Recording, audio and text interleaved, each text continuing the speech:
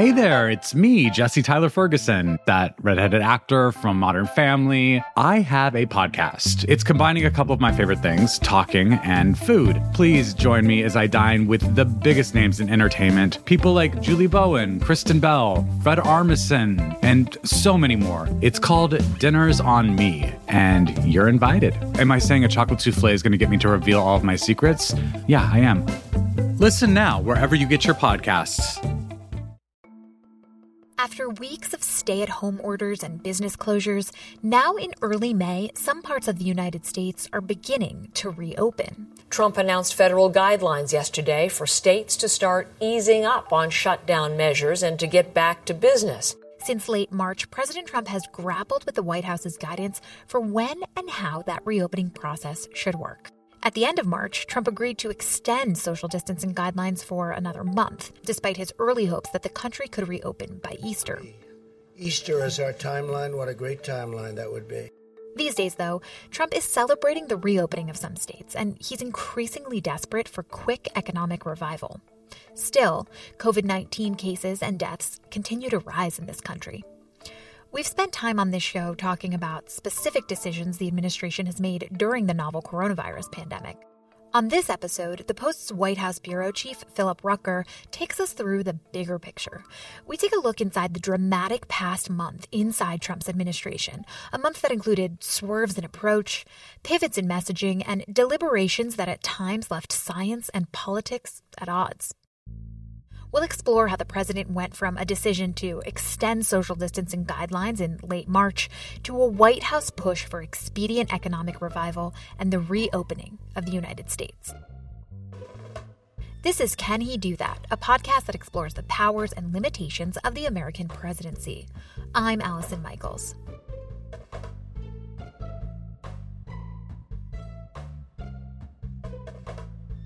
Reporting a story about the inner workings of the White House while the country is largely under stay-at-home orders isn't an easy feat. A team at the Post reported on this for weeks. We talked to 82 administration officials, outside advisors to the administration, friends of the president, other people who had sort of intimate knowledge of the inner workings of the White House and of the health agencies at this time. And that's a pretty extraordinary number of interviews we conducted, but we actually found that it was necessary in order to get the full sense of what exactly was happening in the government during this critical month of the coronavirus pandemic. Together, those interviews, that reporting, tells a story of Trump's month-long struggle to reopen America, a struggle that highlights desperation and dysfunction in Trump's White House. Let's begin when the month of March was wrapping up. You know, at the end of March, most Americans were getting used to life in quarantine, so to speak. I mean, many of the states had shut down their economies, had issued stay-at-home orders. People were learning to adapt to their new reality. Tens of millions of Americans were losing their jobs. Tens of thousands were getting sick with the coronavirus, and many were dying. We saw huge outbreaks in New York City, New Jersey, Connecticut, the tri-state area. At that time, the Trump administration, after ignoring much of the threat through January and February, really stepped up in March to take it more seriously. And in the month of March, issued social distancing guidelines, encouraging people to stay at home, not to gather in large groups, not to go to restaurants, not to go to gyms, and so forth. And by the end of March, President Trump, he was very eager to reopen the economy, but he was seeing the death numbers rise. He was watching on television as black body bags were being brought out of the Elmhurst Hospital in Queens, near where he grew up, a place he remembered passing many times. And he decided at the end of March that this was getting worse, not better, and that it was necessary to extend those social distancing guidelines for the full month of April. Nothing would be worse than declaring victory before the victory is won. Therefore, the next 2 weeks and during this period, it's very important that everyone strongly follow the guidelines. And so that was really a moment when Americans had to dig in and realize this was, in some respects, the new normal, and we were going to have to live with these restrictions for at least another month. And what information was Trump and the administration using to make decisions back in mid-March? So the administration at this time did not have their own projections of the spread of the coronavirus. So they were relying on the analysis of the University of Washington and other highly regarded publicly available sources. And the projections were really dire. They showed that in a best case scenario with continued social distancing, 1,000 to 240,000 Americans would die in all of this. In a worst case scenario, of course, it would have been up to 2.2 million Americans. And that was a really scary number for the president and for the administration to think about. And it's one of the main factors as to why Trump ultimately agreed with the scientists and decided to extend those guidelines. And was that the only model that Trump was relying on at the time? At the time, that was the only model, but Trump wanted better data. He wanted to have information that would help him and reaffirm a decision to reopen the economy in April. And so they recruited Kevin Hassett, a top economist. He had been the chairman of the President's Council on Economic Advisors. He was recruited back to the White House in this period to help run the pandemic response. And he was quietly building his own model. And by early to mid-April, that model started to project fewer deaths than the publicly available models. And that was data that was very encouraging to Trump, and it helped influence the president's decision to pivot away from the public health crisis and towards the economic health crisis. And as we now know, of course, as more and more Americans have died, that Hassett's original characterization turned out to be too good to be true. But now, during this chaotic month, while Trump was shown these models about predictive outcomes for the spread and for the economy, he was also being exposed to information about possible treatments and possible cures, and his embrace of those potential treatments complicated things for the White House even more, specifically because Trump embraced hydroxychloroquine. So where did Trump learn about this drug, and why did he seem to latch onto this one? You know, this is one of the more interesting subplots of the coronavirus pandemic. It's the president latching onto fantasy cures and magical thinking. And it stemmed from a motivation to see this virus eradicated, to see it go away, to see the problems disappear. But Trump got a lot of this information from television. He would watch Fox News Channel late at night, early in the morning, and the anchors on Fox, the hosts on Fox, but also the medical professionals, the doctors who came on television as part of those panels, were talking about hydroxychloroquine. It had not been approved yet by the Food and Drug Administration for treatment for the coronavirus, but it is, of course, an anti-malarial drug that's been on the market for some time, and a number of doctors were prescribing it to patients with COVID on an experimental basis, and there was anecdotal evidence that this might be working. And so Trump latched onto it, and he became the most prominent promoter of the drug. Sales went through the roof, of course. People tried to get it or get their doctors to prescribe it to them because they were looking for any cure to the coronavirus. But the president was out there every day on Twitter at his briefings touting this drug. And there were a few interesting ways he was encouraged to do so. His personal lawyer, Rudy Giuliani, the former New York mayor, was calling him regularly in the residence of the White House to tell him about how magical this drug was and how it's the cure to coronavirus. He was even paid a visit in the Oval Office by Laura Ingraham, the Fox News Channel commentator and host of a primetime show, and she brought along with her two of the TV doctors from what she calls her medicine cabinet into the Oval Office to give medical advice to the president, to tout and pitch this drug. And there's one sort of interesting moment that we reported in this story, and credit to my colleague Josh Dawsey for confirming this, that Trump actually encouraged one of his Mar-a-Lago friends, a vitamins executive down in Mar-a-Lago, to call the governor of California, gave him Gavin Newsom's cell phone number, told him to call Newsom and try to sell California on this drug. And in fact, this guy did call Gavin Newsom and tried to arrange to broker a trade where Newsom would buy mass quantities of hydroxychloroquine from a manufacturer in India. The California governor, of course, declined that offer, and there was no deal. But it just speaks to the extent to which Trump thought this drug was going to work and how much he personally was trying to promote it. And we did an entire episode devoted to Trump's enthusiasm for this drug. But now, weeks after that episode, and after we've filled our national stockpile with more of this drug, what do we actually know about its effectiveness? Does it work? Well, it's dangerous. We have seen a few studies, one by the Veterans Administration, that found that people with COVID who've taken this drug are more likely to die than those with COVID who've not taken this drug. Major setback in the hopes that the drug hydroxychloroquine could be used as a possible treatment for coronavirus. A clinical study indicates the drug touted by President Trump does not work and, in fact, may have a high death risk. That's a scary thing to think about. We've also since had a warning from the Food and Drug Administration, which still, by the way, has not approved the drug for treatment for COVID, but a warning against prescribing it for patients with COVID because of the dangers. It can create all sorts of heart problems in patients that take the drug and potentially be fatal. And is Trump still talking about hydroxychloroquine? You know, he's not talking about it regularly. We don't hear him promote it every day like he used to, but he has been very defensive when pressed about it. I actually asked him in the White House briefing a couple of weeks ago why he's no longer talking about hydroxychloroquine. And he said, well, I still like the drug. Maybe it'll work. Maybe it won't. What do you have to lose? Effectively, I'm shorthanding what the president said there. But that's his attitude. He's unwilling, of course, to concede that he was wrong.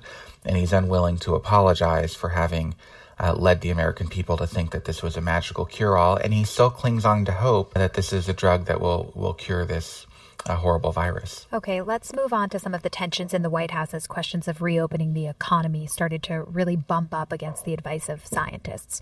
Who was in the president's ear in early April about the need to reopen the economy? A lot of people were in the president's ear about the need to reopen the economy. First and foremost, his political advisors and the economic team at the White House, Treasury Secretary Steven Mnuchin, Larry Kudlow, the National Economic Council Director, and the Vice President and his team, Mark Short, the Vice President's Chief of Staff. A lot of these folks have been quite skeptical of the virus. Not skeptical that it exists, but skeptical that it's as deadly and as damaging for society, for the country writ large, as we've been led to believe. And they think that the government reaction to the coronavirus pandemic has been way out of proportion, that we should have never closed businesses, never shut down the economy. And these people have been pressuring Trump through early April to shift his focus, to focus on the economy, to look at the devastation, not only of people losing their jobs, but the decline in stock values, the decline in profits for his supporters, and talking about the election impacts for him in the November election, which is, of course, only 6 months away. Trump was also hearing from others. He was hearing from a lot of friends, from business folks in the real estate community on Wall Street in New York, people he's interacted with before, people who've been funding his campaigns, all encouraging him to reopen the economy. And eventually that created momentum, coupled, by the way, with the internal projections by Kevin Hassett, the economic advisor who had built his own model that projected a far rosier scenario in terms of death totals. And that all led to a shift in the president's thinking around Easter in mid-April. Now, who's on the other side of this spectrum? Most presumably science folks in the task force. That's right. Doctors Deborah Birx and Anthony Fauci are the two most prominent doctors on that White House coronavirus task force, but there are certainly other medical and scientific experts in the government. There are people on the National Security Council who've been very concerned about the spread of the coronavirus, and they've been warning the president that it's going to get worse, not better, and that the most effective way to prevent the spread, to prevent mass casualties and fatalities in the United States is to continue social distancing and to continue all of these mitigation efforts. So the president was hearing from both sides in this period, but he really did make a shift to start to believe what the economists and the political advisors were telling him. And do we have a sense of why he made that shift or what ultimately drove that shift? We found in our reporting that the president, in almost all of the decisions that he's made through this pandemic, has been motivated first and foremost by his own political fortunes and by his personal image. What's going to be popular, what's going to protect him electorally, what's going to help him win the election against Joe Biden in November. And he calculated that he was going to win this election based on the economy, not based on social distancing. And that if people stay at home and businesses stay shut for much longer, there was no way he would be able to rebound the economy soon enough. I'm Alex Schwartz. I'm Nomi Fry. I'm Vincent Cunningham, and this is Critics at Large, a New Yorker podcast for the culturally curious. Each week, we're going to talk about a big idea that's showing up across the cultural landscape, and we'll trace it through all the mediums we love: books, movies, television, music, art. And I always want to talk about celebrity gossip, too. Of course. We hope you'll join us for new episodes each Thursday. Follow Critics at Large today, wherever you get podcasts. For the election. So part of our ability to reopen and the country's ability to treat patients who do get COVID-19 is managing and distributing supplies like ventilators and tests and protective gear. Almost 5 million tests would be distributed before the end of March. Now that we have obviously passed that date, have we seen those tests distributed? We have now. I mean, it is now early May, and we've seen the testing capacity increase. Not as far as experts think it needs to go, but increased quite steadily. And in fact, more than 7 million Americans have been tested to date. But the testing capacity currently is greater than the actual number of tests being conducted. And the reason for that is a lot of states have enough machines, they have enough testing facilities, but they don't have enough testing supplies. They don't have enough swabs. They don't have enough other materials and supplies that are necessary to conduct these tests. And Trump also talks a lot about these Abbott machines, the machines that are able to test so many people in such a short period of time and effectively spit out instant results. And there aren't enough trained technicians in the country to operate those machines. And so those machines are sitting in a lot of the states that need to conduct these tests, and yet they don't have the personnel to run them, nor do they have the swabs and other materials to conduct the individual tests. And so this remains a chronic problem, even though the administration is claiming that all is well and everybody's getting tested. And it's important to underscore that while 7 million sounds like a big number, and it is a big number of people getting tested, we're a country of more than 300 million people. And the experts say that many, many, many more of our population need to be tested in order to really determine where the coronavirus is and figure out ways to contain the spread by isolating those people who test positive. So then over the course of the past month or so, what have been some of the major hurdles for states to get these tests and distribute them? You know, a lot of the states have had problems with supply chain. The federal government in the month of April effectively wiped their hands of the testing problem, said, no, we're not going to have a national testing strategy. It's going to be up to the states, up to the governors to conduct the tests themselves, to develop their own plans for testing, and to procure the supplies that they need. Well, that means you then have 50 states competing with each other for limited supplies of testing materials. And the administration, the White House, FEMA, have not done enough, in the view of the governors that we spoke to for this story, to streamline the supplies and to try to help bring supplies in, even if they need to come in from overseas, and get them out to the states that need them the most. And we saw an extraordinary case in Maryland where the Republican governor, Larry Hogan, was just fed up with the testing supply shortfall.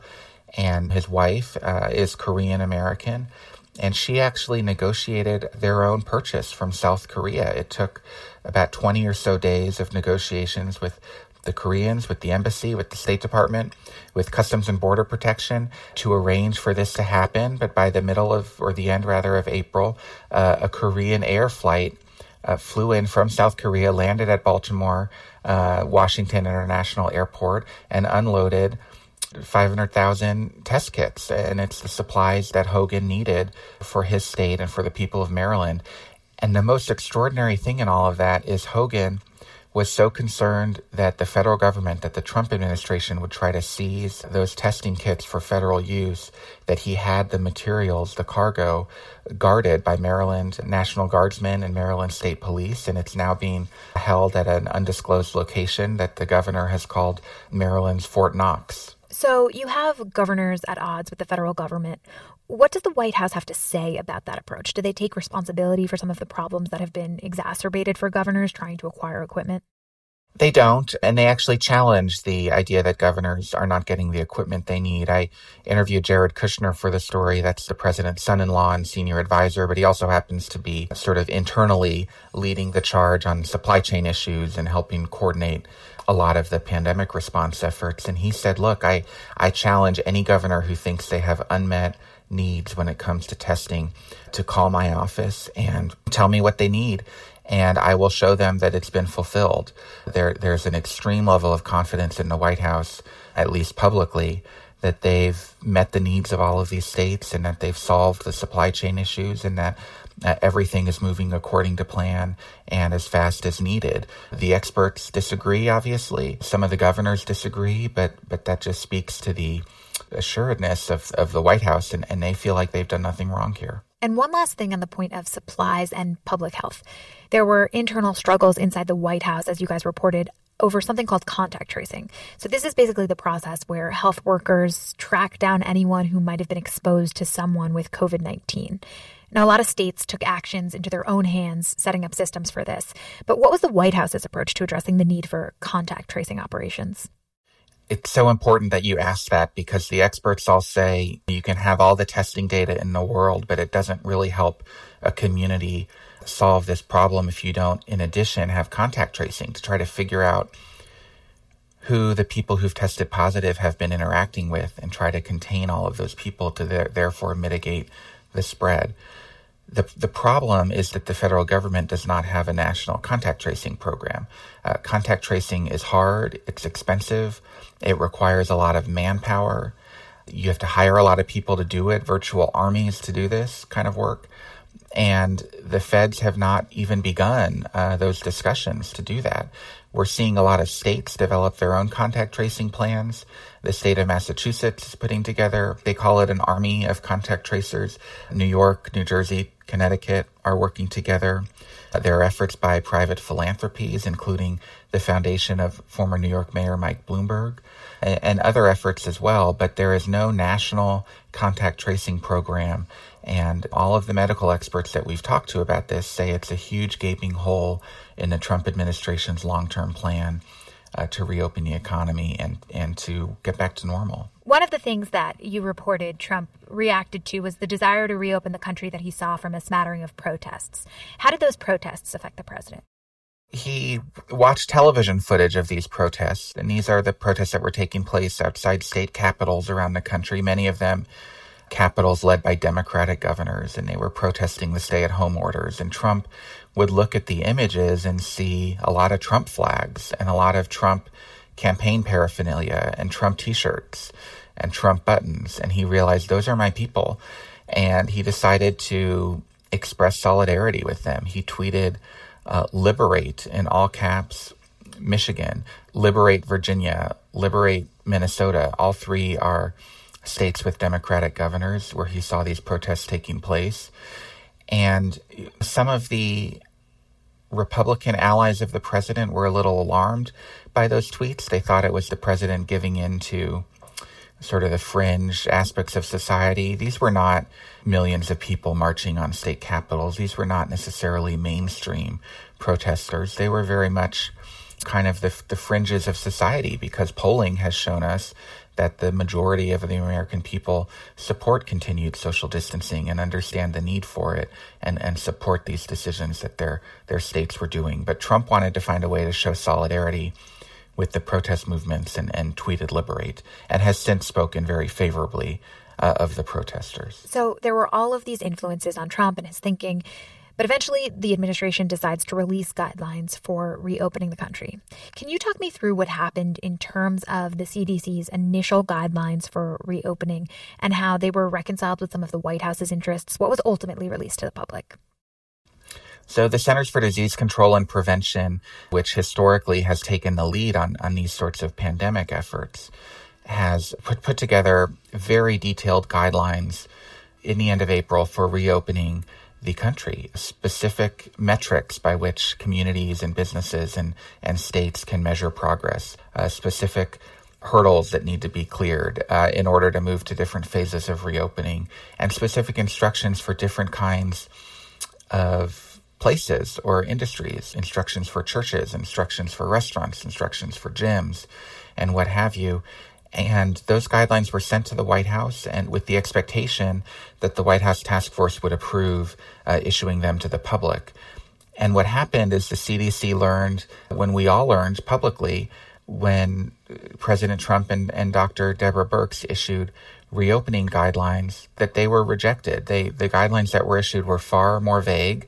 They did not contain metrics. They did not contain specific instructions. They really shifted responsibility to the states, to governors, to make those decisions themselves. Our reporting indicates that that was a deliberate decision by the White House because they didn't want to have any metrics by which President Trump would be measured and held accountable.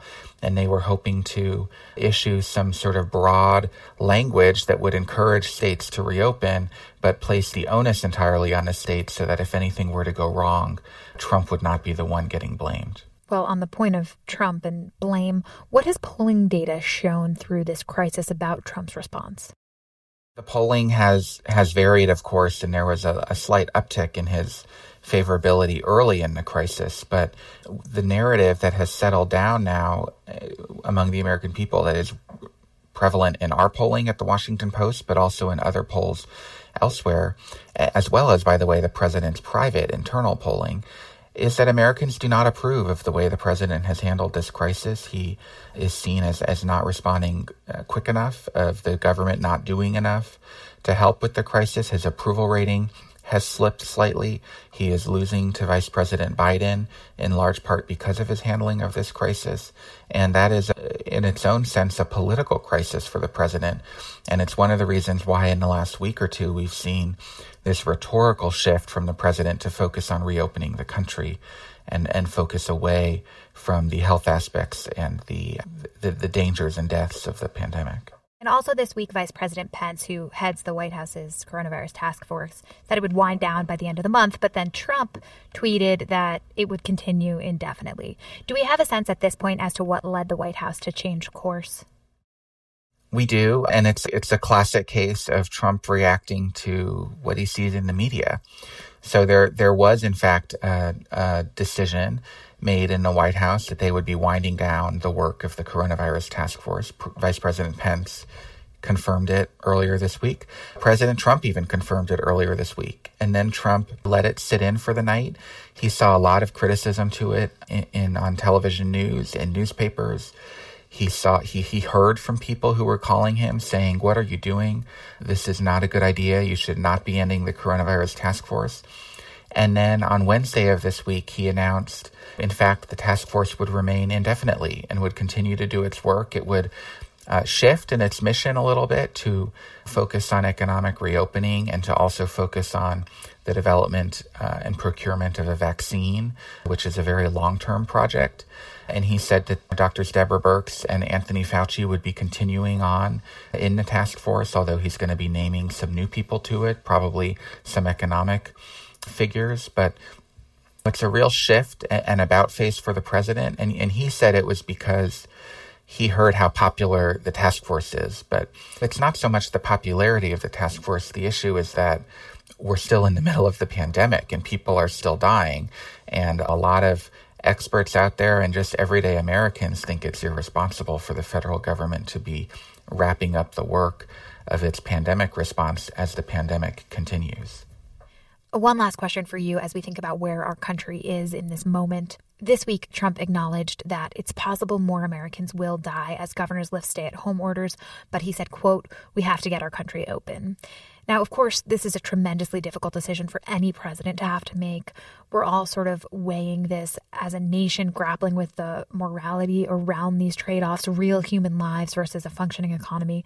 What have you learned from your reporting about how Trump grapples with these kinds of heavy, significant decisions?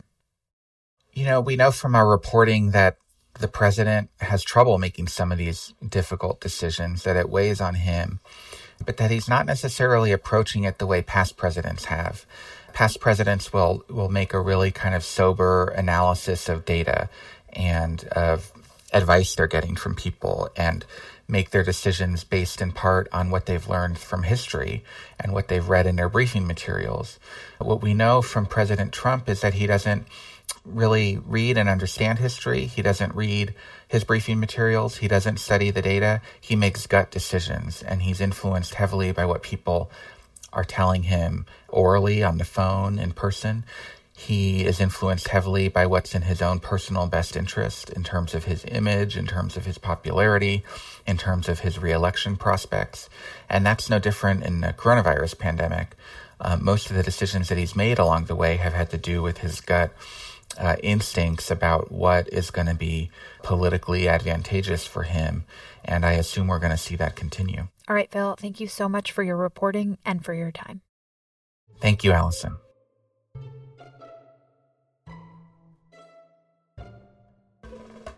This has been another episode of Can He Do That?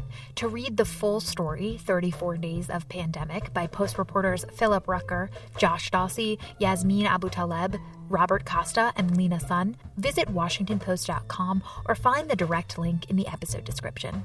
One more bit of housekeeping before the end of this episode.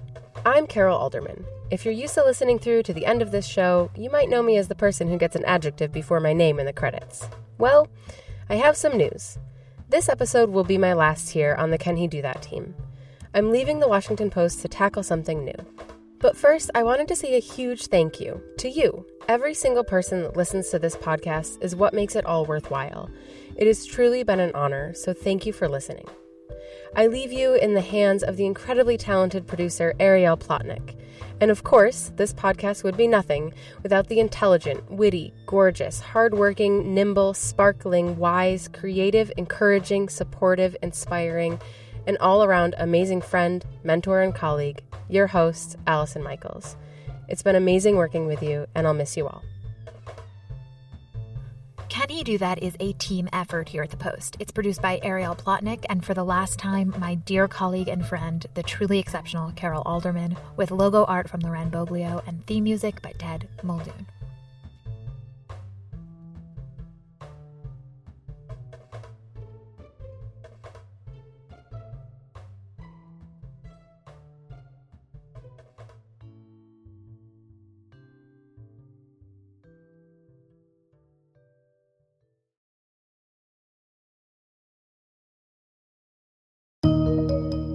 There's always more to the story. I'm Leanne Caldwell, anchor of Washington Post Live. Each week, we bring you inside conversations between the newsroom and the people we cover. From global leaders enacting change to cutting-edge artists redefining our culture. And we make you and your questions part of every conversation. Listen to Washington Post Live wherever you get your podcasts and watch on demand at WashingtonPostLive.com.